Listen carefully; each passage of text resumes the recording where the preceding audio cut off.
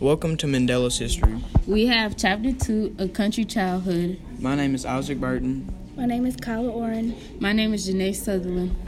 The topics are the struggles of the village and the relationships with the whites.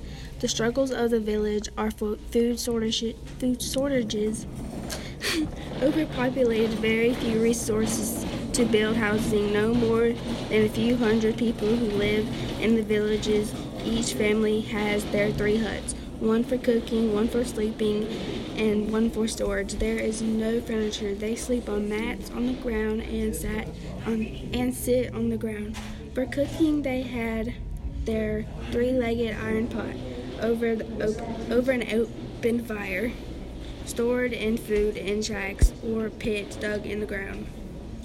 The African culture, the sons and daughters of one's aunts or uncles are considered brother and sister, not cousins. They have no half-brothers or half-sisters. They do not make the same distinction among relations practiced by whites. The whites think they have more power over the blacks because of their race and the material things. Due to the power that the whites had over the black men and the struggles of the villagers, the blacks were taught to fear but respect the whites. These whites appeared as grand as gods to me, and I was aware that they were to be treated with a mixture of fear and respect.